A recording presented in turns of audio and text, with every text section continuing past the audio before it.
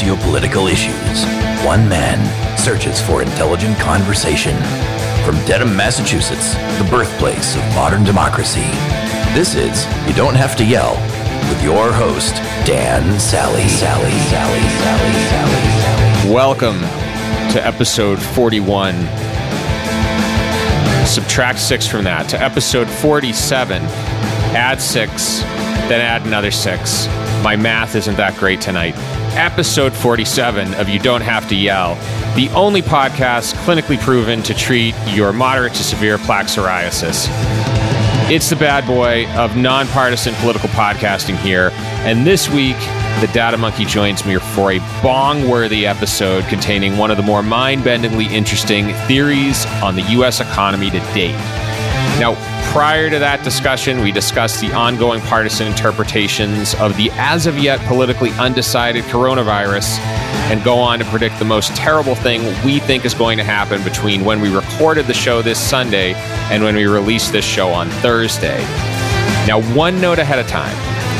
I talk about the recent toppling of monuments to Thomas Jefferson and George Washington and express some skepticism about both. I realized after recording I probably wasn't clear enough, so I'm going to explain more at the end. Another note ahead of time. I totally screw up the audio settings at the beginning, so expect a little disruption around the 7-minute mark. We try to make perfect, but we usually make You Don't Have to Yell. And with that out of the way, enjoy. The freeform Father's Day episode. I know. That's it. This is, I've set the bar pretty low for the amount of research I've usually done, but, this is even less. All right. Well, hey, good news. I've got you beat because I've done nothing.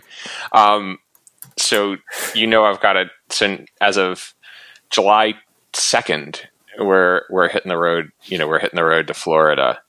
And obviously, now first off, it was, it was originally a trip to France, right? Yeah. And then we canceled that. And then now it appears France is actually a safer place to go than Florida. So we had, obviously canceled the trip, decided, okay, we'll go to Florida. So now we've got this trip to Florida planned, and the news just keeps getting worse and worse and worse. And I keep asking. I asked my cousin, who is an emergency room nurse. She's like, no, you're okay. I asked another friend of ours who is an emergency room at Faulkner in Boston, for the folks listening, which was one of the main treatment centers for COVID patients. So she's been treating COVID patients throughout the peak of it. Her mom, 95 years old, living in a nursing home, catches COVID from her roommate. Mm-hmm. Roommate dies. She's still alive. Wow.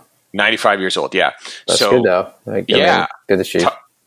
Yeah. So that's some solid DNA right there. Right. If that happened to anyone I was related to, I would be doing a fist pump right there. For myself. So she's like, no, it's okay. This is this week. Neighbor's a doctor. Same thing. Asked him, can we, still safe? Yep. Just take precautions, blah, blah, blah. The only person I'm not asking is your sister. Is the only person I'm not asking. Yeah. You probably don't want to ask her too. No. She's going to be like, no, don't do it. Don't do that. No. Cause for the folks listening, the monkey's sister is a doctor. Also has been treating COVID patients. COVID patients, and is also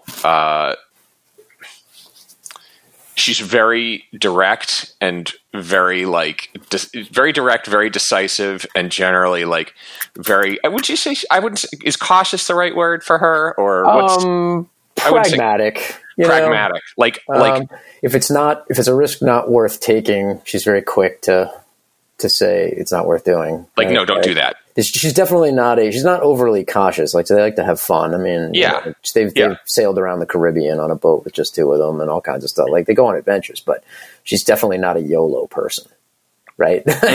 She's not going to be like, oh yeah, come on. You're right. I mean, when is this bar going to be open again? Why don't we go out and take the risk? It's like, well, that's kind of silly. Bars are open all the time, and there's really no reason to risk your life or your loved ones just for that. So, okay. Yes. I remember telling her that I quit smoking. So I didn't even tell her that I was smoking.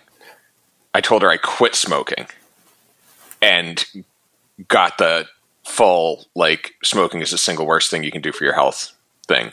I think she was just trying to make sure I didn't relapse. So yeah, I think that's probably right. She's like, why don't you start? Yes, exactly. It made me look cooler. Yeah. It was fun. It was kind of, actually. I as someone who also did that in college briefly. I think smoking, I actually think smoking cigarettes, being a smoker, is better than smoking a cigarette. I think the you have to let the addiction seep in. Mm-hmm. And then once you're addicted, then it's actually a lot of fun. It's that kind of in-between period where it just makes you feel bad that you need to get through in order to really enjoy that. I love that I could find and replace nicotine with heroin right there, and it'd probably be the same. Oh, without a doubt. Oh, you get over the puking and the constipation. It's actually pretty great. Yeah. Well, but it's funny because, like, most people are willing to do that, but running is like the same thing. It sucks in the beginning, but again, it's just, you're not hanging with friends, underneath a bridge, going for a run. You could go out running with your friends. You could. I guess it's all a matter of who you associate with, and apparently we just didn't.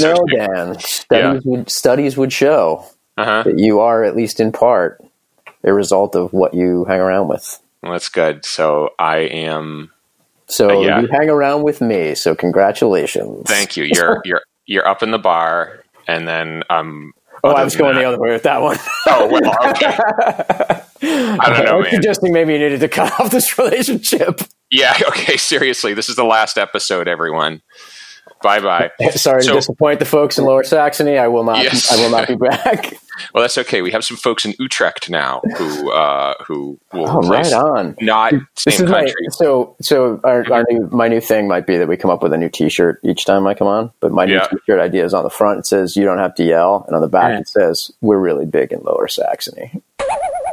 I think that's actually perfect. We are really. Yep. I think that's perfect. We're going to print that. Big, meaning we have slightly more listeners there than anywhere else, which is to say not that many. But yes, that's okay. But there's more than yesterday, so that's all right. That's it. Continuous improvement. So the interesting thing, though, about this whole kind of information gathering exercise into whether I should be traveling or not is that I can't get accurate information because of Ron DeSantis, and not necessarily because of Ron DeSantis specifically, which there are questions as to and the governor of Florida, I should say, for folks who maybe aren't up on their governors like I am.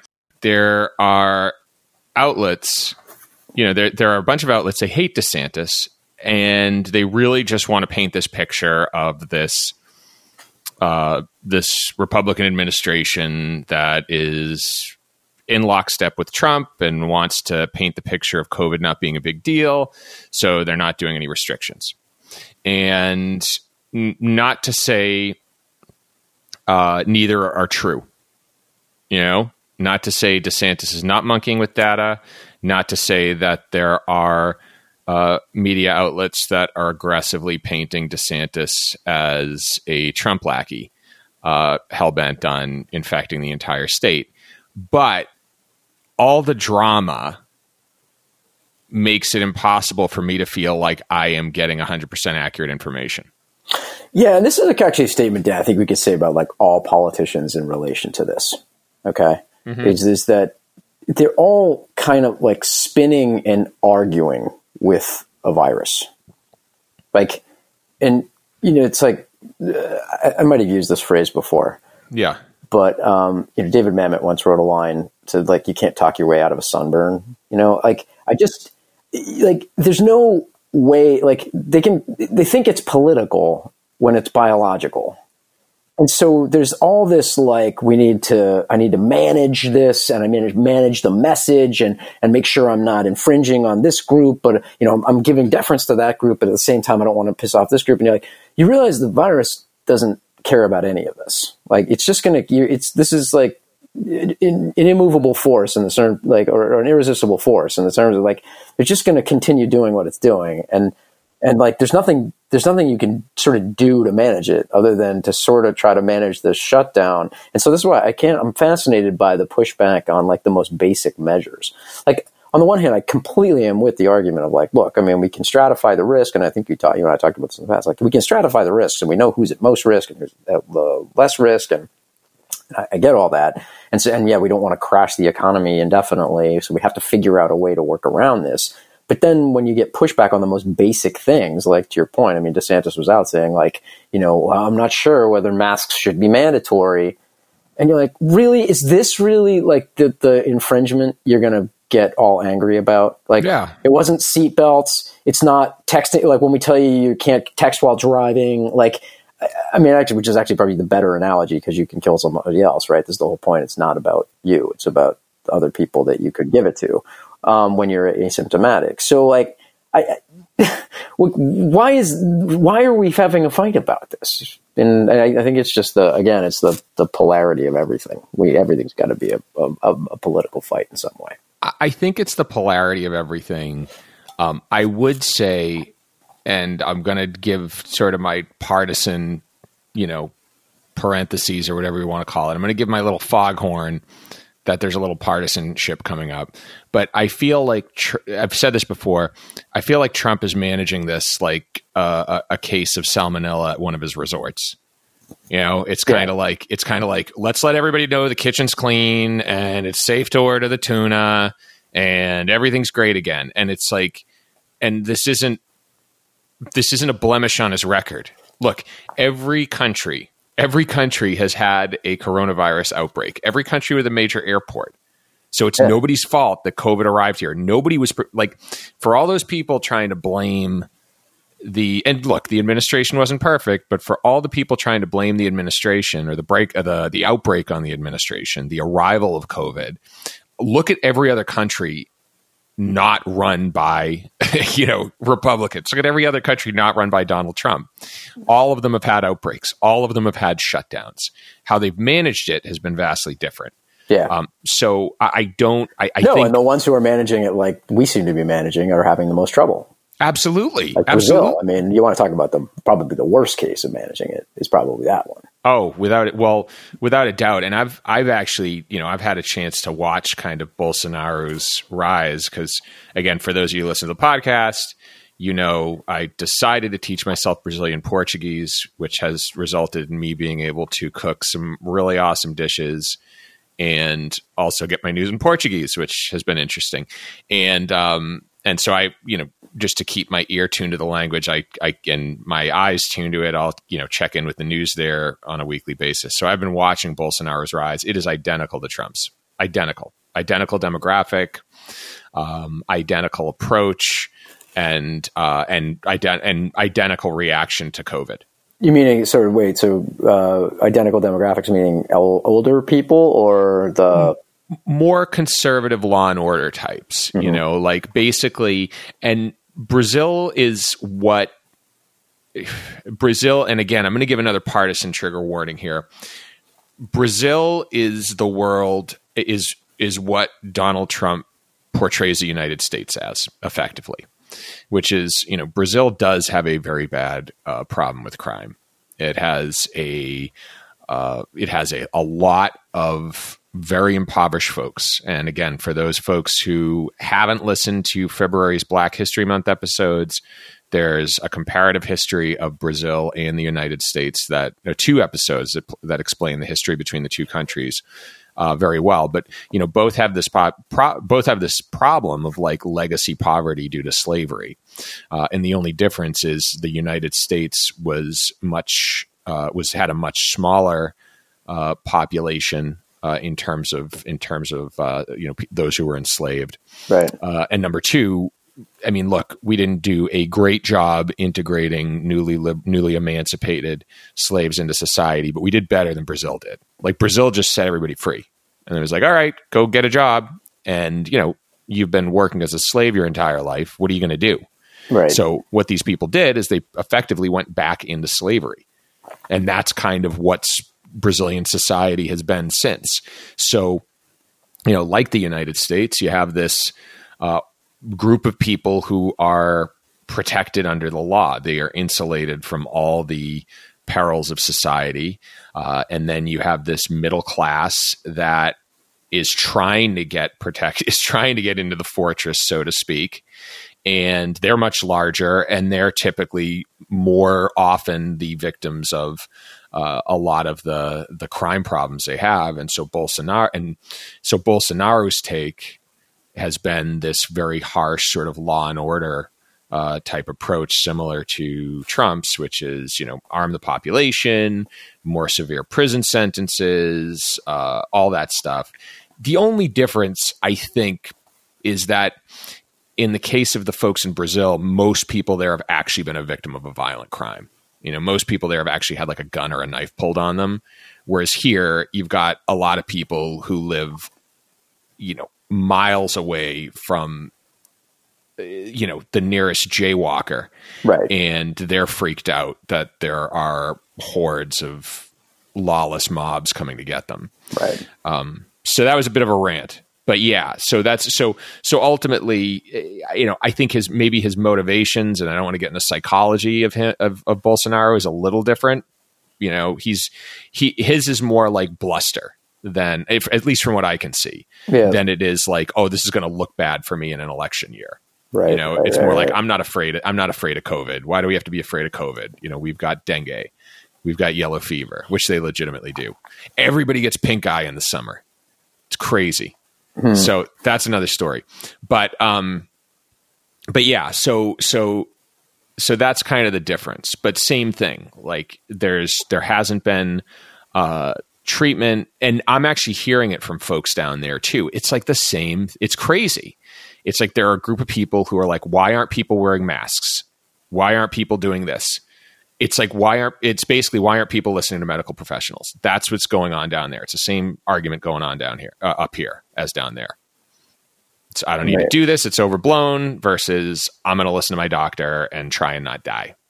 Well, it's sort of interesting because, I mean, again, this is going to be a very data-less comment, so apologies. It's sort of like there's a psychological reaction or something to things. Like you're just you just need to deny it because I don't know, it's because it's frightening or something. You know what I mean? It's a little like, it's like little how like the discussions around climate change. So apologies if it's a trigger warning if I'm going to bring up climate change. Because I think there's people want to believe it's not a thing because it's like so big and it's out of their hands and they don't know what to do about it. And there's nothing really tangible that they know what to do with. And so it's sort of like you just need it to not be true. Yeah. I think you can package that. I think you can package that and I don't even think it should be partisan per se, but yeah, you can package that in the sense that when there's something terrible, the first, it's like the stages of grieving. Your first stage is going to be denial. And if you have people not helping you get past that, then you're able to, you have people trying to justify what you think, justify your denial, then it's fine. And I think with what's disappointed me about the whole COVID pandemic and the whole response has been there is uncertainty.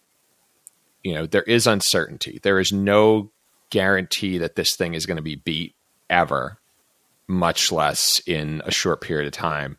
And when I think about times of uncertainty, and I think about, again, in a situation like today where there's an absence of reliable information, there's an absence of trustworthy information. There's a lot of sensationalism. The only thing you can fall back on is history.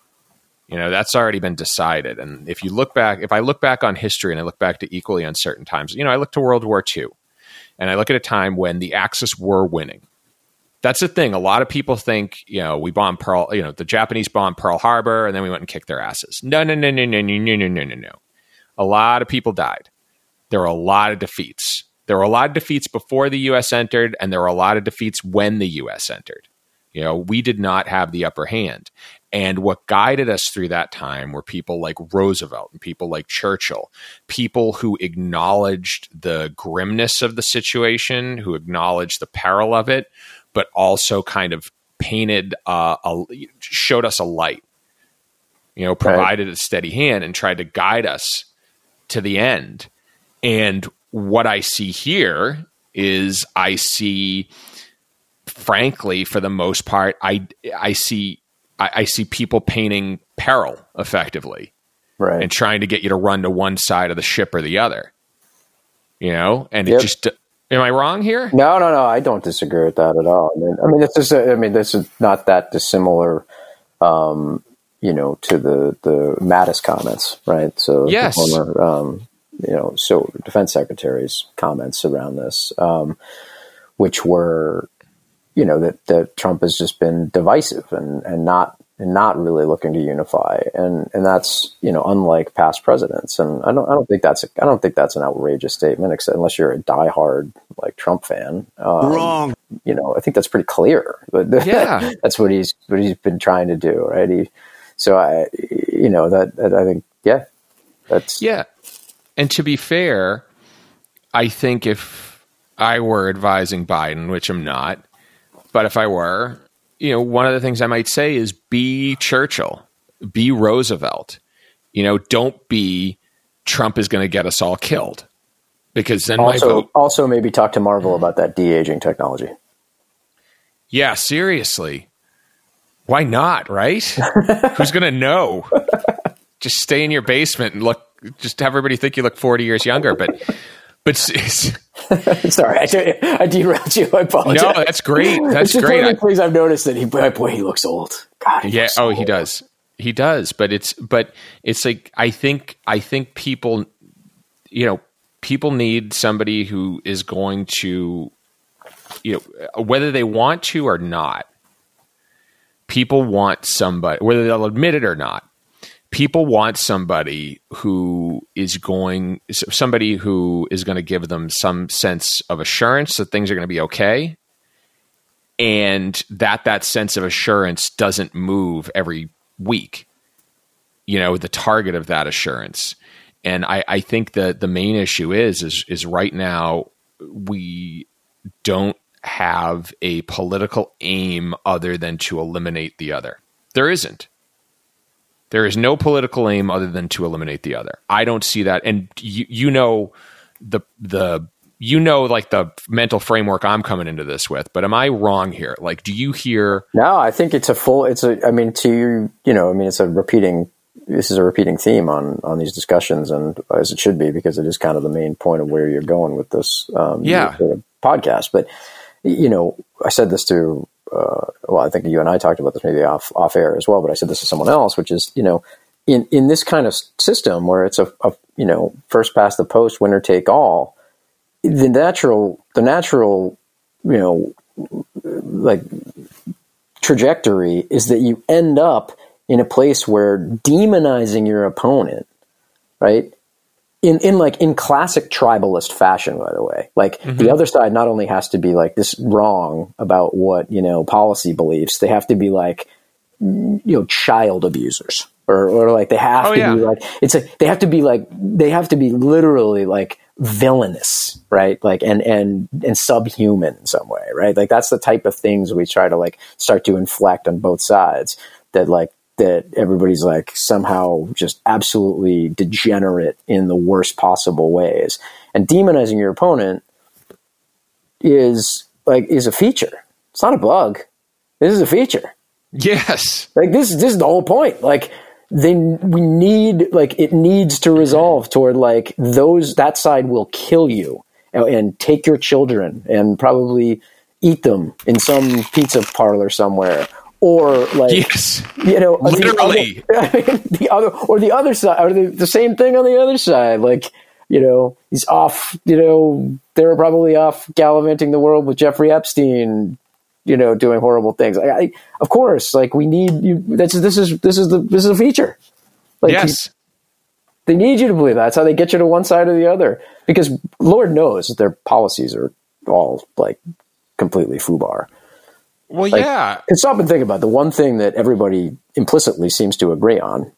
Like in the context of all this, they could disagree about everything, but as far as I can tell, every single politician is completely on board with, no matter what their background, to just torching the US dollar over the next decade.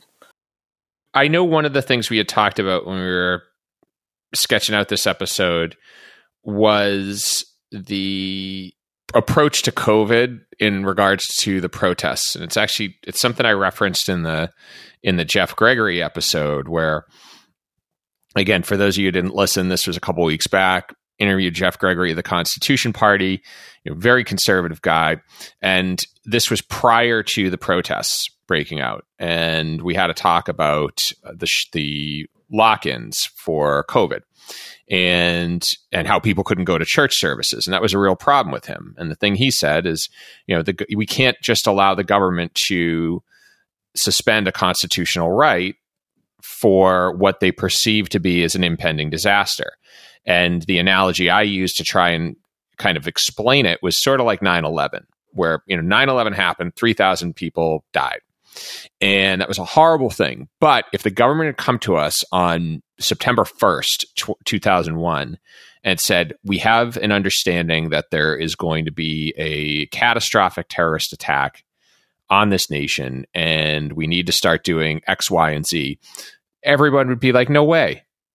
No way. We're not letting you do that, because the amount of civil liberties we were willing to cede to the government the political will just wouldn't be there. After 9/11, it was maybe a little bit too much in favor of the government, and we've since kind of seen that play out in nefarious ways. But so that was Jeff's argument about church services, and I thought, all right, I don't agree, but he's got he has a point, and basically his thing was like, if we're going to let the government take away a right that's guaranteed to us, there needs to be a disaster. Pearl Harbor needs to be bombed. The World Trade Centers need to collapse, something like that. So his thing was like, a lot of people need to die before we suspend church services, basically, was the idea. And then, of course, George Floyd is killed in police custody. And then the protests happen all around the country. And now you have an instance where a lot of people are kind of doing the things we've been told not to do. Now, of course, I've made no secret I'm in full support of the protests, full support of the protesters. But I also think if I were somebody who was faithfully religious and hadn't been allowed to go to church services, and then I see a bunch of people out in the streets doing what I'm not supposed to be doing, I'd be a little cheesed off. Well, especially, and thinking about this, like, because I was thinking about this morning, because I recall that, in fact, Dan, you and I did CCD together for many years. And I was, I don't really consider myself terribly religious now. Yes. That's a whole separate discussion to have maybe another time. But point is that I do know enough about Christianity to know that, like, Easter is like the big event, right? Yeah. People think it's Christmas. It's actually not Christmas. Christmas is really just fun for the kids. If you are a true believer, like, Easter is the main event. And so the idea that, all these Easter services were canceled because of the threat, but, my CrossFit gym can run classes in the parking lot, and we're telling people that the protests are okay for some, on some logical, I would argue, somewhat tortured logic around it, but only in that sense. It's in too nuanced an argument to try to make to the general populace as to why, we're telling you not to congregate anywhere, but this one's okay. Yeah, I think there are arguments, and I've heard them, and I think it's fine. But I just from my point of view, that's not for public health officials to be stepping into. And if anything, it's too nuanced an argument, and it causes you to end up torching your credibility on the altar of this. Like, I just don't, because now, if and when we ever needed to lock down again, no one's going to listen. They're not. Yes, because we've already seen issues where it's been acceptable to break the rules. And also, total side note here, I was, every Sunday we were in church in my house. Every Sunday. It didn't matter. You had to be sick. You were sick and you didn't go to church. We were on vacation. We found a church. That's what it was like. We went to a new place. They found a church. We were in church on Sunday. And we still, my family and I still attend services. We're Catholic, but I got to say, like, I'm not going to lie, man. When the lockdown happened, I was kind of like psyched that I got to sleep in on Sunday. And then Easter, yeah, it's definitely the big religious holiday, but Easter is it's the worst. It is the worst because first off, it's Sunday. So you got Monday coming next week or next day. There's you get the Friday off before, but you don't get the holiday on Monday. So yeah, that's it. So you got to go to work the next day. You get woken up super early. Your kids have sugar before you have to get them dressed in clothes they don't like and take them to a place where they're expected to sit down and be quiet for an hour. That's just your morning. That's your morning. It's terrible. It is maybe they could like rejigger it a bit and make it like, take the candy out of the equation, but it's like the whole thing is just an ordeal. It's like I'm reliving the suffering of Christ, That's it's what it feels like, and so I don't get, maybe that was the point. Yeah. So I don't know. I mean, I get why you're cheesed off. I get you want to go to church, all that, but like, aren't you kind of like, isn't there just a little part of the most religious person, right? Who's like, but I don't have to set my alarm and I don't have to get my like kids into the car and then like park and then sit in those chairs for like an hour and like, I hear you. But anyway, the point is only that we're making some really strange choices around this, and that's fine. I mean, I think I would agree with you in the sense that I completely support the spirit of the protest in the sense that there's some things to be extremely angry about, and sort of there's the structural problems of racism that we still have going on in the country. And, but I just think my angle on this was only that why are public health weighing in on this and not being consistent? Because if you're inconsistent, it's now going to make it very difficult to have anybody listen, if and when you need them to later. I would agree. Now, also, just to make sure we're level setting here, there were pastors who defied government orders and held church services, and I did not see any tear gas canisters or flashbang grenades used to break them up. So there's definitely I would say folks have there hasn't been a heavy government effort to suppress either. Or one might argue the heaviest government effort was on the side of the protesters as opposed to churchgoers. Yeah. Although so I would say that. So yeah, I'd agree. I think we're creating I think we are at the point now where there is no official credibility, and a lot of people are just going to have to die before anyone's going to be like, oh, maybe this is a problem. I think that's the sad state of things because we're past the point of everybody sort of trying to come up with their own numbers. Like I've noticed a couple of things in conversations. Like one, that the number of flu deaths keeps creeping higher when people talk about this. Oh yeah, right? It's like every armchair epidemiologist who wants to keep using the sort of it's the flu, it's only just a little worse than the flu argument. They just keep consistently inflating the numbers. It went from 20,000 people died from the flu to 30 to 50 to 70 to 100,000 people died from the flu every year. You're like, whoa. That is just not accurate. at all. Yeah. Like, I mean, over 15 years of the data, I think it's roughly around 30,000 people die. And that's with a vaccine, obviously, that only some people get and yes. is only somewhat effective. And by the way, it still has the same, stratification of older people are more at risk than younger, healthier people. Like that's all true. And that also happens over a period of, October to May, right? So this is run through, at least a portion of the population. And as of, I think this morning, we've at least got almost 120,000 people have died from this since, March. Mm-hmm. So we're not, this is, don't think about the total number, think about the rate. And that's with us locking down and doing all this stuff. So, like, I guess, like, a few weeks ago, everyone was sort of like, well, we're not testing enough. That's totally true. We're testing more and we're seeing more. And the test positive rate is not accelerating except for in a few spots. But this idea that actually, like, probably tons of people have it and the death rate's quite a bit lower. Well, I'm not sure, because the test positive rate as the testing's gone up has been kind of flattish, which is good, which means it's not accelerating, but it's also not suggesting that it's massively ripped through the population already. Mm-hmm. And as the numbers, I always kind of, with data, it's like law of large numbers wins out, right? Like the bigger the sample, the more accurate the data is, right? Because you go like sample to population.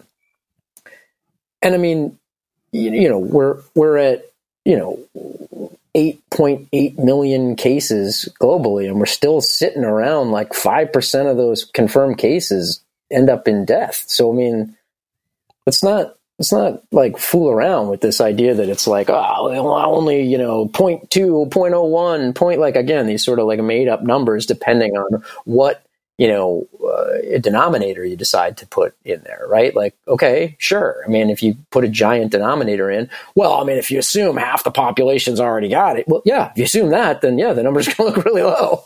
But why are we starting with that assumption? I mean, right now, I just look at the tests. We're testing a lot now. We're testing more than we were. The test, as I said, the test positive rate is generally been going down in places like New York that had the first sort of big quote wave. And it's going up in places like Florida, right? So, I mean, overall, it's remaining about in place. So it's not accelerating, but it's definitely moving into places that didn't have it. And certainly it's showing up in the places that opened up first. Yes. So this is pretty straightforward. I mean, it's, and so I'm surprised again by like this continuous need to sort of downplay it, right? This the numbers don't really support that. And I think, to your point, I think we've just decided now as a country, we've kind of just given up managing it, right? We're just going to kind of give up and just, okay, I guess it's just going to happen. Well, it's like everything else in this country where we're effectively going to decide that we're basically going to say, you know what, we'll let people exercise bad judgment on a state by state level.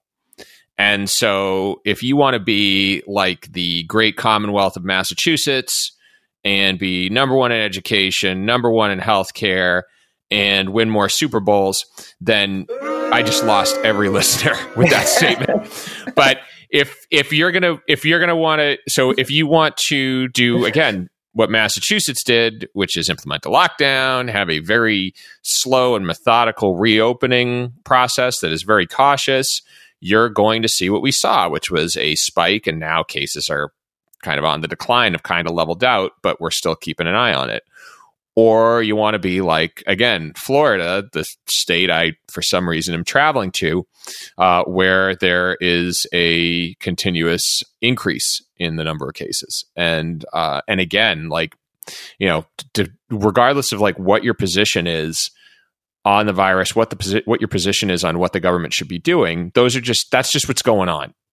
That's just what's going on, whether it's more testing or not. It's all going to come out in the wash, but somebody's going to be right and somebody's going to be wrong at the end of all this. Yeah. And I think the early evidence would say that opening up early and not managing it carefully is going to end up exactly where it's ending up, which is that you're seeing hospitalization spike.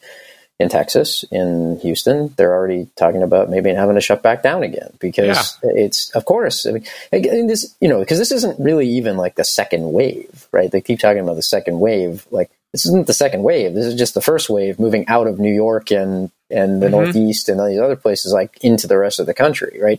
And so these places that opened up saying, well, we didn't have a lot of cases, so we're opening up. You're like, well, yeah, you didn't have a lot of cases because it hadn't gotten there as much yet.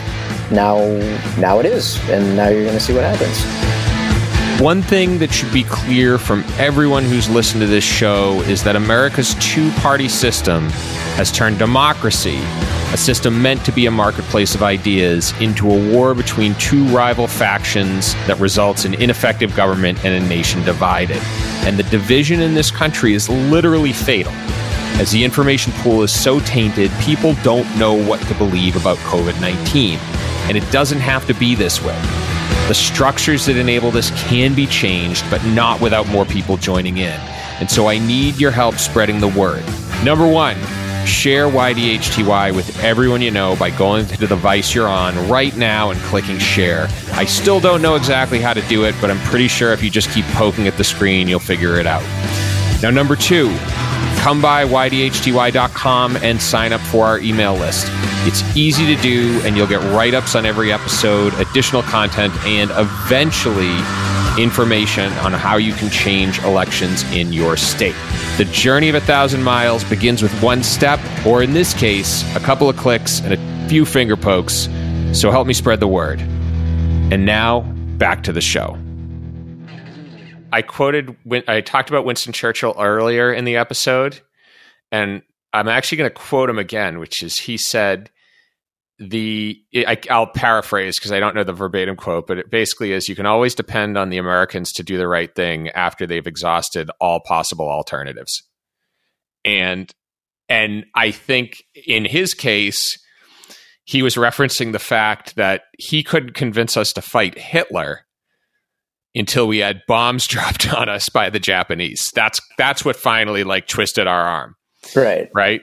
And in this case, again, we are exhausting 50 possible alternatives across every state. And one's going to be right and one's going to be wrong. And whatever bomb is dropped, whether that bomb is on the economy or whether that bomb is on the population or a larger population dying of COVID, we'll find out. Yeah.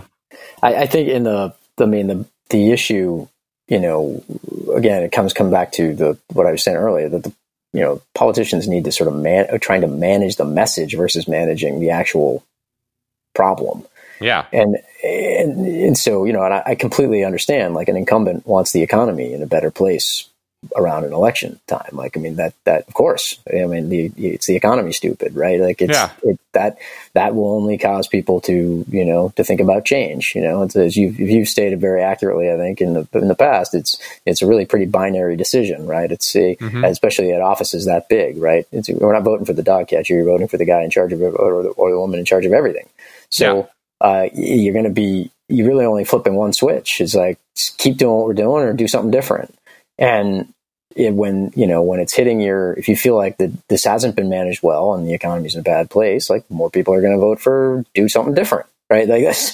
And so, I completely understand the desire, but this idea, I think it's delusional to think that that you can have anything resembling a normal when, if kids aren't even back in school full time, in the fall, which, this might be the way to segue to what terrible thing could still yet unfold. Because, hey, Dan, I meant to remind you on this fine Father's Day that we're only halfway through 2020. So there's more fun to come. Yes. Grab a hot dog and a beer because we're going to go around the back nine. Enjoy the rest of this year.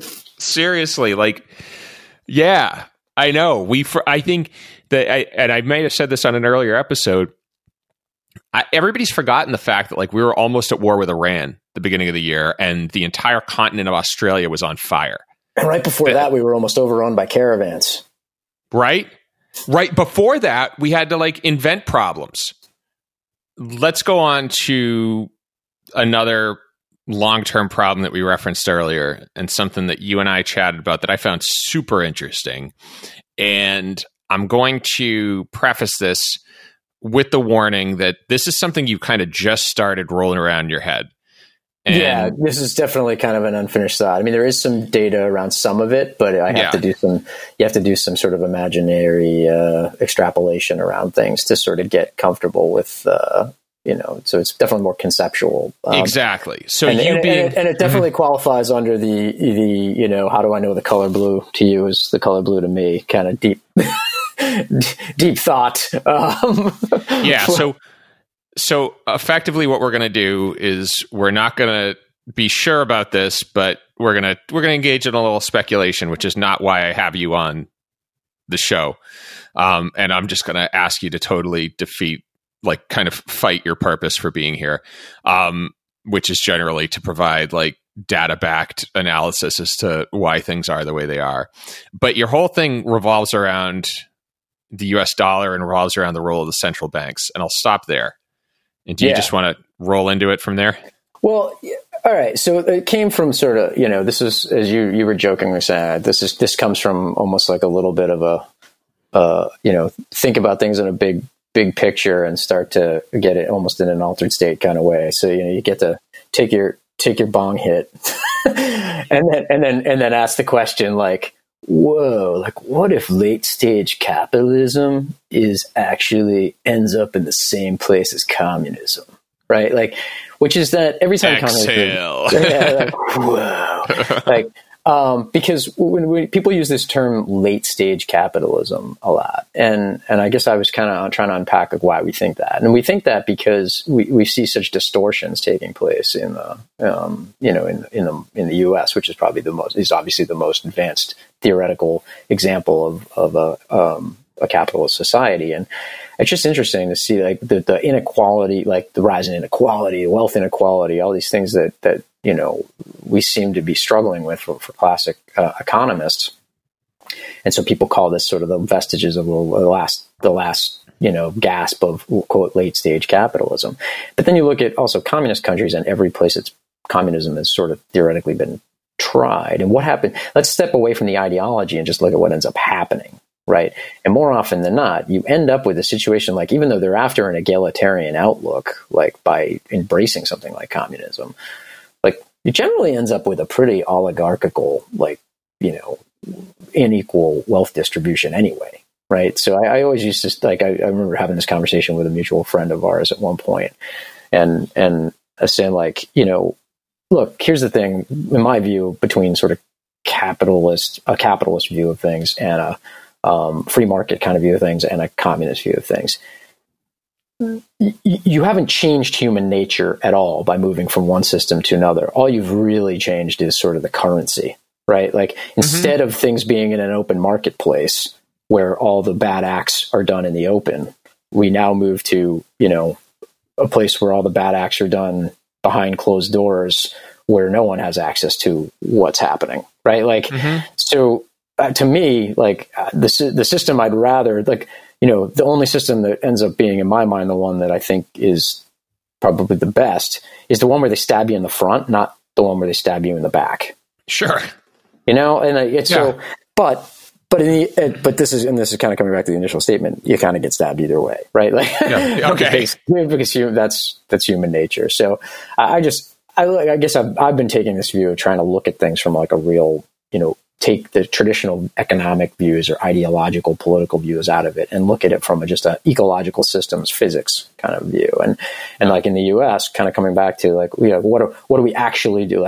Where it's a collection of networks and systems, and it's flows of energy that are running through everything, right? And that's what moves things. That's what moves everything from, pallets of goods from China to Walmart, and what moves electrons around inside a data center. And no matter what, it's flows of energy moving stuff, and it accumulates information. And that's what we do. That's what an economy really ultimately is, right? It's accumulation of knowledge and flows of energy that are allowing us to reshape things the way we want them to be.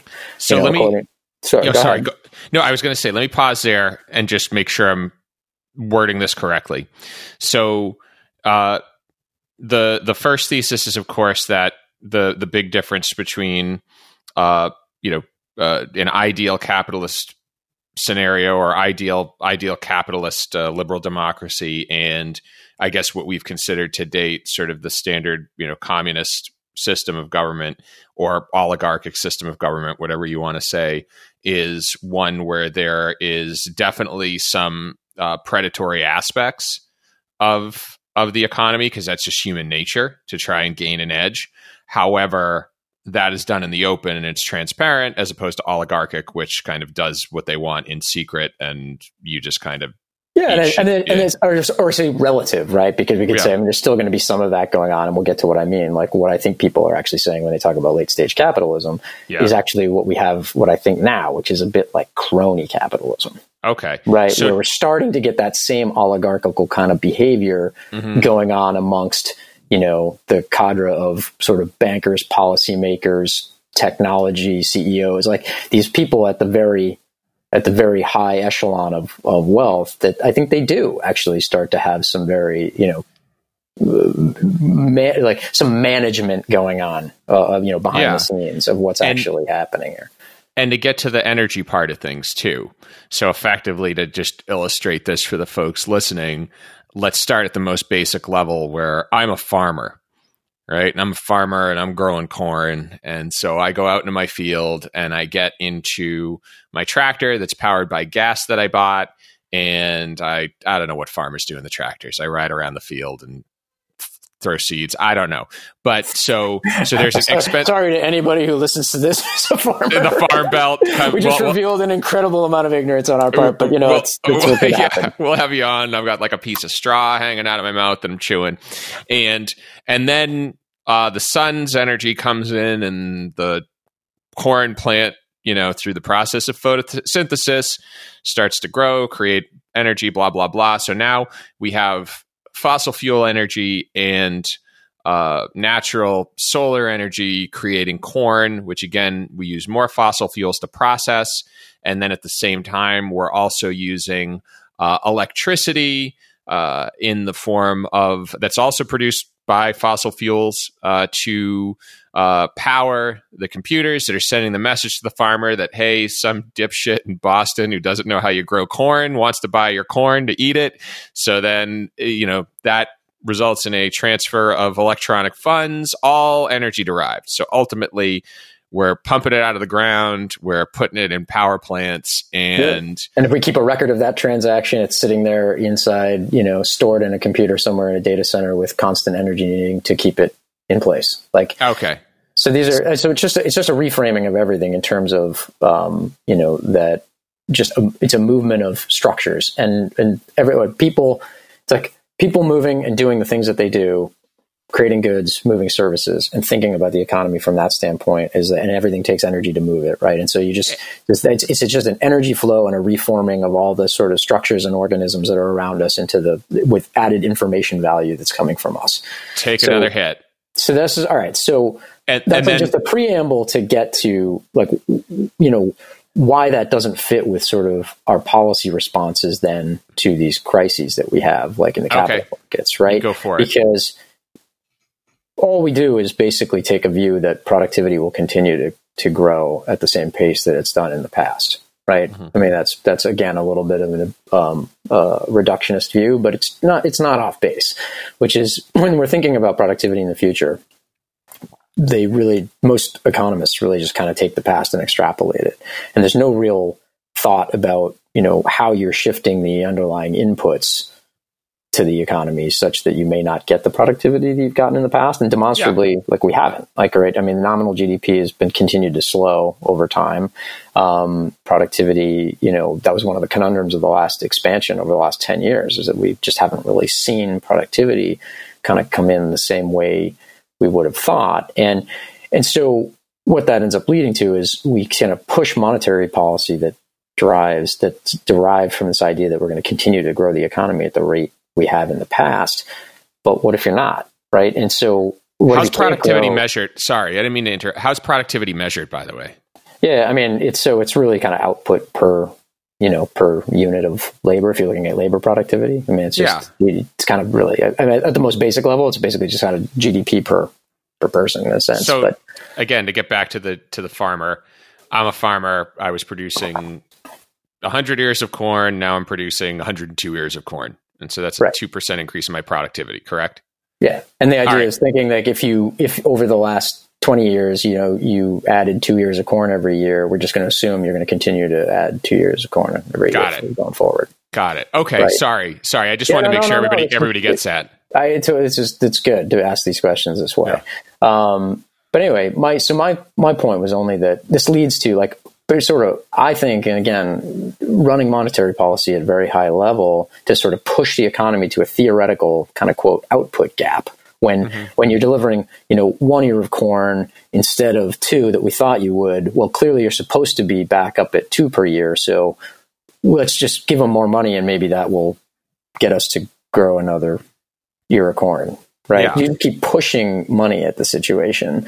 And when maybe that's not the issue, maybe you just can't really drive any input to make it go up. Right. Maybe you're just asymptotically bound in the sense that maybe it's coming up against some law of large numbers and it's becoming just harder and harder, maybe, right. In a closed system like we live in. Right. Yeah. We may imagine going to Mars and I think that's all great. But, we can't even, we don't have any settlements in Antarctica, never mind Mars. I mean, like we're not going to like, we haven't, so that's not going to be a positive return on invested capital endeavor, right? In the short run. Yeah. So anyway, this came to just this idea of like, because of this, we cause these periodic crises when something happens. And our response to this crisis has just been to, again, just expand the role of government. We were through either, federal deficits or expanding the money supply. And so where it comes to is now I was looking at, the deficit this year is going to be anywhere from, it's going to be mind scrambling. We're going to be running over 20% of the economy, I think, in terms of what the deficit could look like. And that, combined with the Federal Reserve's balance sheet is now, closing in on sort of over 40% of nominal GDP. So you just start thinking like, that's where the sort of the bong hit kind of question came in is like, well, and this is not that different than in the EU, the same thing. And that's growing as a percentage of their nominal GDP. And Japan is sort of way ahead of us in that sense. They've already been going all the way to the point where Japan, the Japanese central bank has even been buying like stocks, right? So they buy ETFs of stocks. Well, so at some point why is that fundamentally different than a communist country that owns all the state-owned economy? Yeah. Right. Because it results in sort of, and this is where I think you were sort of thought it was a little trippy, because it starts to resemble the same outcome in the sense that you've artificially lowered the cost of capital by sort of inflating asset prices and continuing to inflate asset prices because every time they go down, they step in to buy them or in some way to sort of or they step in to buy debt, in which case helps bolster the equity price. So like if they keep stepping in to do this, you're kind of pushing asset prices up, which pushes sort of the rates of return lower because they're the opposite, right? Well, then you're kind of you're sort of enabling and actually encouraging, more M&A, more consolidation, but you're not driving more productivity because that almost creates like oligopolistic and monopolistic behaviors. And you've seen this with like almost every industry has seen more concentration inside them, right? Like there's now fewer toilet paper manufacturers. There's fewer of things. Like everything keeps sort of moving toward like large companies that generally then own a whole area. Well, yeah, because when you can't get an edge by an increase in productivity, you can't get an edge by innovation. You need to get an edge by scale, right? Yeah, that's exactly right. And that's your sort of your yeah. So yeah, and so if it's tough to get nominal growth, like you can create growth through financial manipulation, right? You buy back your shares, you do M&A, you can, this is the sort of in order to sort of continue driving that. But because of that, you just get more consolidation and sort of less choice over time. And that starts to look weirdly like exactly what you end up in centrally planned economies. Yeah. And it's interesting because we still talk a ton about the stock market. People still talk about the stock market, yet it is entirely decoupled from the lives of your average person. I mean, you must know this. How many people have, how many like people in the workforce, people like halfway, middle-aged, halfway through their career, how many people have money saved up for retirement in the United States? Oh, yeah. So it was a Bankrate.com survey. Nearly 25% of Americans have no money put aside for a rainy day, and less than half have an emergency savings that's more than their credit card debt. So most Americans aren't seeing an increase in the quality of life from the increases in the stock market.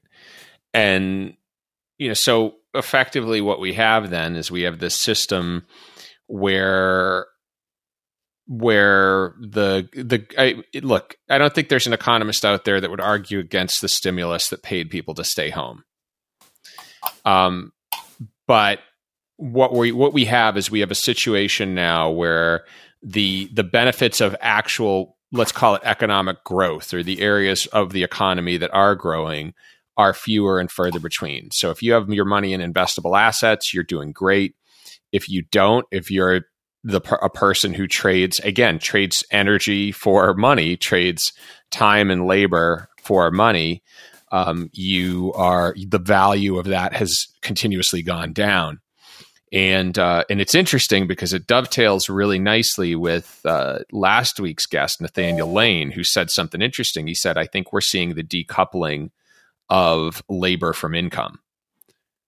We are seeing a situation, and oddly enough, we're kind of getting there, but not in a method that one would argue is socially just, because we're getting there by having a situation now where people can't, like, they don't benefit from the output in the economy, or the trade that we would normally make for their labor is not one that's going to allow them to live. You know? Yeah.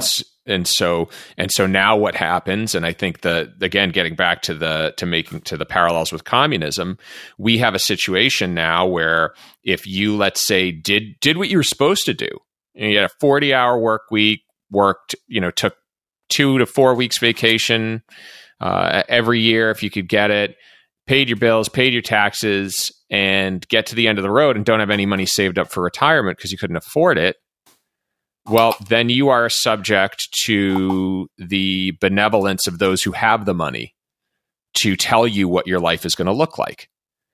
You've lost your right of self-determination by no fault of your own, but by just doing what you're supposed to do in this system as it exists.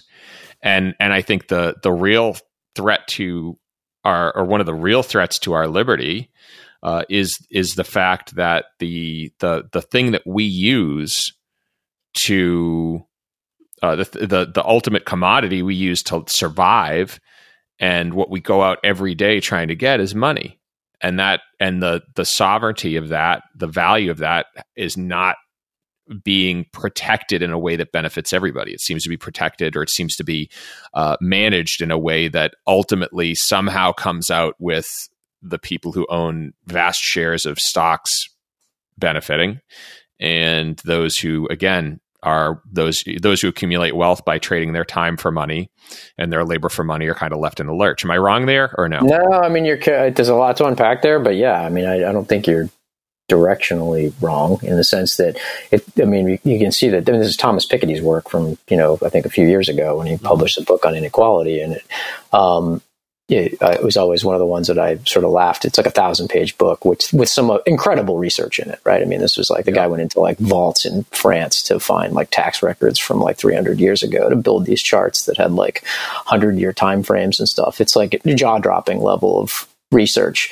And of course, everyone had a view on the book. No one actually read it because it's a doorstop, right? Like nobody bothered to actually read the book. They just flipped to the end, read to the last chapter that I'm sure I'm more than 50% sure that was partly the editor just being like, you have to tack on what you do about it, because that, you can't just put this book out and not have a prescription. Like, you have to actually have the last chapter has to explain what you would do about it. So he kind of has this throwaway chapter at the end about, like, I guess a wealth tax or something. Like, it's sort of this, and of course everybody just jumped right on that and was like, oh, he's calling for a wealth tax. And so I don't know. I mean, I felt like people got away from the message, which was that clearly we can see over a long run that we're having almost levels of wealth inequality that are back to almost sort of feudal levels in some way. And and to your point, if in the long run, debasing a currency allows you to amass power with a small number of people who have the wealth, does it matter whether that wealth is nominally you're a billionaire, or you have 3 billion, or you have 10 billion? Because from your quality of life, like if you have $1 billion, if you go to 2 billion, does your quality of life really change at all? At a point, your quality of life only the only quality of life change that happens, I think, when you make that much money is your ability to reduce other people's qualities of life. Your ability to be like Mark Zuckerberg, buy a waterfront estate in Hawaii, and then decide, I don't want neighbors, and then like sue them to get their homes so you can bulldoze them and have a bigger yard. Like that, that's kind of what. Right. And it's, but it's like, but kind of my point, right? You could do that if you have $2 billion, you can do it if you have 5. Like, it doesn't make any difference. You can harass all the people you want with 2 billion. Right. So to that point, I mean, if like in the long run, doing some damage to the monetary value, it still allows you in the meantime to sort of accumulate real assets with that, and to accumulate a balance that's so big it doesn't make a difference whether you deflated it away by 50%, right? Like, but it does matter to people who only have a small amount. Yes. Okay. So everyone listening, pack the bowl again, rip another one, because we're going down a rabbit hole here. So I've been rolling around the idea of the government effectively being a social contract in a way, or society. The idea of a social contract, the idea of, we're all in it for ourselves, but here's what we all consider acceptable. And so if you want to talk about like the very first social contrast was probably people were getting tired of their friends and relatives getting murdered. And so they decided, you know what? You might be bigger and stronger or more cunning or whatever, but we're just going to stop murdering people when we want something they have. We're just going to stop murdering. That was like a social contract right there. Okay, we progressed a lot, right? It's gotten a lot more complex. But the ultimate idea of a social contract is that if you are a productive member of society, again, what we'd view in this country, you get up, you go to work, you pay your taxes, you mow your lawn, you do all these things to ultimately keep your area of the community in check, right? Then you ultimately should, at the very least, be able to provide for yourself and not be destitute and starving in old age. And if for some reason you can't work, there should be somebody to provide there. The social safety net of failure, or the consequence of failure, whether by health or by your own consequences, shouldn't be life-threatening, right? Right. And I generally think that's a social contract people of all political stripes would agree on, right? Okay, so now we then need to take a look at how this system is structured in a way that abides by that. And an interesting thing, and this is bizarre because now I am once again taking one of the more conservative candidates I've had on this show and one of the more liberal candidates I've had on this show and making a little philosophical quilt of their platforms. But one of the things Jeff Gregory talked about 2 episodes ago from the Constitution Party, North Carolina 5th Congressional District, he was somebody who talked about the concept of the fair tax. And so I did some reading into this, and effectively what it says is that there is a tax on everything of somewhere between 20 and 25%. And with the exception of necessities. So, food, clothing, shelter, right? And if you make below a certain amount, you get a prebate, is what they call it, which is effectively an amount to cover your consumption or what your average consumption would be. So again, you make below a certain income level, you're going to pay that fair tax, but you've got a little extra money in your pocket to cover it, right? So the idea, it doesn't matter what it is. You buy a car, 23% tax. You buy a house, 23% tax. You buy a TV, 23% tax. There's just a tax on everything.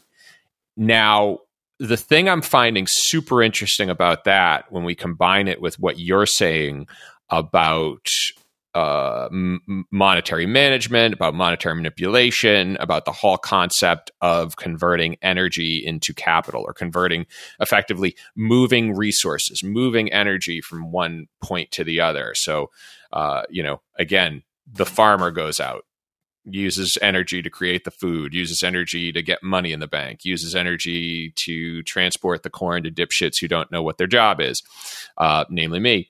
So we have that system going on right now. Effectively, that means that, again, if I'm Mark Zuckerberg and I've got billions and billions of dollars and I want to buy a $100 million estate, I have to put 25 million of those dollars back in the pot. And so and correct me if I'm wrong, but it sounds to me like that's a great break to this sort of deflationary strategy that the central bank seems to be taking.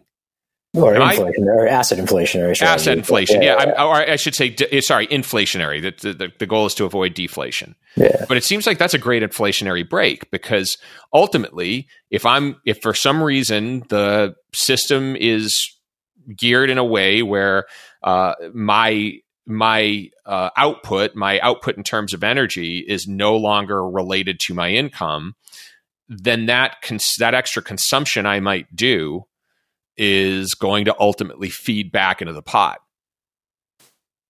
Yeah. Am I wrong? No, I don't disagree. I've long been an advocate for that, like a kind of a flat tax plus a fair tax kind of thing. That all forms of income, regardless of whether, because we also have beneficiary, you benefit from, getting your income in terms of capital gains on assets versus by earning it, right? Yeah. You have a benefit from if you were to do that inside a partnership versus if you're doing that. So there's a lot of things that tend to then favor the people who already have an awful lot of money in terms of the rate of tax that they'll pay. Now, I get the argument that but they're still paying so much more in terms of dollars. I totally get that. I get it. But the point is to make it, if you're willing to make it more naturally progressive taxation. I'm not talking progressive in the term of Democrats or something. I just mean, if you wanted to make it a naturally progressive tax, the best way to do that would be to tax everything at the same rate from an income perspective, right? Yep. And then tax your consumption at a VAT or a fair tax with some sort of prebate, to your point, to those who create a hardship. That would make it sort of naturally tilt it in a more progressive fashion. And that's recoupling in a lot of ways. I'm using the word coupling a lot. That's recoupling. We're going to use it anyway. And that's recoupling the relationship between money and energy. Because now some of that energy that's used to create that TV is going back. It's being removed from the economy effectively. Whatever money the central banks are printing is ultimately going to go back into the government pot. We still, of course, there's still, I think, the philosophical question of, well, now the government has control over that money. But in an ideal scenario, that government, we're still at a point where it's somewhat responsive to the people. Even today, bitch. Yes and no. And partly to your point, it would somewhat go back. Yes, it would increase the government, but it also would probably, and again, maybe this is it's a short-term GDP hit. It shifts the time preference for money, right? So it would actually increase probably savings rates generally because people would be less inclined to spend as much, right? So at the margin. Boom. So yes, the government would sort of have, quote, more money that they'd be spending. That is true. But I mean, they're already spending more than they have. So let's start with that. We're running, as I said, we're going to run over a 20% deficit this year. So, but also you could start to think of it in terms of it actually incents people to save more and sort of forcing them to consume. Because we've actually gone the other way, right? We're sort of by driving down almost a penalty on savers in some way while benefiting people who own assets. Like it's gone, you've actually sort of forced people to either A, take more risk, or B, like not to consume in the near term because there's no, you've incented them to, because there's no real benefit to savings. Because you can't really, if your savings account has zero interest on it, like you can't keep up, right? Like you can't grow that balance other than what you put in it. Yeah. Wow. All right. So I'll throw this out there too, and we've kind of gone past this, but I've always said the only difference between America's system and China's system right now is we have an extra Politburo. You know, we effectively have, where China has their one communist party and they kind of ultimately dictate the political dialogue by consensus within the party. We just have two, you know, and that's pretty much it. Yeah. Okay. Right. So I think that's an earful. The only thing we didn't cover that we need to do before we go is to take 2 minutes for each of us to give a prediction for the back half of 20 as to something that hasn't occurred yet, at least as of when this is recorded, that could still unfold for us. That would be, I'm going to tee this up for everyone listening. So the monkey and I, again, had a conversation ahead of recording this. And what we were complaining about is the fact that we plan these out, we record them, and then something monumental happens in between the day we record them, the day we record the episode, and the release date. So it's released on Thursday. Typically, we're recording like Sunday, Saturday-ish. So within those 4 days, normal environment, that's safe. 2020, absolutely not. So with that out of the way, we are going to make a prediction for what the most likely, most terrible thing to happen between now and then is going to be. All right, you go first. So I was going to make a joke and say airborne herpes. I was going to say airborne herpes because I was just trying to think like, what's the most terrible, but potentially like, you know, realistic thing that could happen. That was my thing. I will actually say, protesters have already torn down statues of Thomas Jefferson, Ulysses S. Grant, and George Washington. My general feeling is that that you should have done something to advance the cause of liberty to have a statue, and at the same time you can't have a modern day litmus test for people you celebrate. So I feel like George Washington, Thomas Jefferson were slave owners. They were not perfect. On the same token, they were responsible for creating the phrase, all men are created equal, and ultimately creating a framework that allowed us to question the institution of slavery, which throughout history had never been questioned. You know, it was they created that framework. So for that, I think I understand people's feelings against them, but I also feel like you need to. I think we could say slavery is the problem today, but then it could be sexism. And let's face it, everybody prior to there's no prior to. You know, there's no like everybody we have celebrated is sexist in some way. So that's my feeling. Tough position, but. What I feel like is there's going to be some statue torn down for somebody who had nothing to do with like Ben Franklin or like Thomas Edison or something like that. You know, that's my feeling. A statue gets torn down of somebody because Ulysses S. Grant, I mean, like, look, the guy, he fought for the Union. Like, give me, you know, like, come on, like, Christopher Columbus is okay. He wasn't American, never set foot in America, and Spain paid for the trip. But, you know, Ulysses, I mean, come on. Like, that's... it is reaching the level of absurdity, right? Yes. So what do you got? So I don't know that it's going to happen between now and whenever you're releasing this next Thursday or something. But my worst nightmare is that school is going to be canceled for the fall.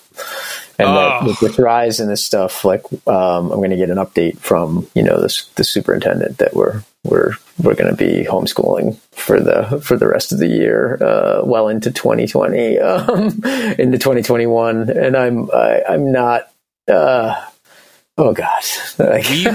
we have been in the, roll the television into the classroom phase of homeschooling since about like April 30th. Yes. So why don't we watch a movie? yeah. I mean, it's like vaguely educational. Oh God. I mean, there's going to be, my prediction over the long term is you are going to see this performance gap for people who were in certain grades during this period. And I'm concerned, one of my kids is a third grader, probably most important grade in K to 12, or one of the most. And I'm concerned. I'm really concerned. In the meantime, I think in the next week, Trump's going to go to war with the nation's teenagers because apparently they punked his rally last night by buying up all the tickets or reserving all the tickets, and then no one actually showed up. That's hysterical. As of the news reports I read this morning, apparently that was what that. Despite the there's going to be millions of people who have pre-reserved all the seats, and then it was like half empty because it was people online just going on and reserving them and then not showing up. Now that's funny. That's funny. That's just funny no matter what. That's not even an anti-Trump statement. That's just funny to me for all these bloviating politicians. I just love when something like that happens, because it's just like you just got taken down a peg just by somebody by a bunch of teenagers, by somebody without a job. I should probably start off with a disclaimer that no marijuana was consumed in the creation of this episode. Investors and banks like to put their money where they'll see returns, and if businesses are growing, they keep lending. When businesses meet demand, growth slows, investors put their money where they can see better or safer returns, and the economy goes into recession. Over the last 2 recessions, we've done an end run around the quest for efficiency by throwing large amounts of fiscal stimulus into the economy to encourage lending. And while there are 0 economists who disagree with the goal of the stimulus in 2008 or the more recent one this year, the benefits have largely gone to shareholders and those who have money in stock, while people who make their income trading time for money, that is, everyday workers, have seen their wages stagnate but have been able to float their standard of living through easy access to credit. And now, I don't think the goal of American capitalism was to build the ideal consumer, nor do I think there's liberty in an economic system where the average worker doesn't have cash for basic emergencies, but can get an interest-free credit card to finance a television. And there's an imbalance in the system, and the best way to rectify an imbalance is to move funds from where that imbalance exists. And as I mentioned in the episode, one way would be a consumption tax, similar to the fair tax Jeff Gregory mentioned in episode 45. Now, last note, I expressed some regret that the statues of George Washington and Thomas Jefferson were torn down. I'm also in a position where neither own people who look like me as property. I do truly feel, despite their faults, the framework they created allowed us to have conversations about emancipation, the right for women to vote, gay rights, and the civil rights movement. And I think most folks who have statues would fail a modern-day litmus test. So we have to ask the question, did they advance the cause of freedom despite their faults? I'm open to feedback on this, so feel free to tell me on Twitter, Facebook, or on ydhty.com. Next week, we have Christian Enoha, the son of Nigerian immigrants who's running to be the Republican nominee in New Jersey's 6th Congressional District, a district that has been held by the Democratic Party since 1983. If he were running in any other year but 2020, his victory might actually surprise people, but Now, we talk about his path to the Republican Party, his current view on their stance on immigration and race, and as with all things, people seem crazy until you learn how they got to where they are. So I hope you'll join me. It was a great conversation. As always, theme music by Kvelertak. YDHTY is produced by the Snake Killer, the Big Gino Jason Putney in North. If it were any more humid, it'd be a flood kakalaka. Until the next, this is Dan Sally, going to do something else.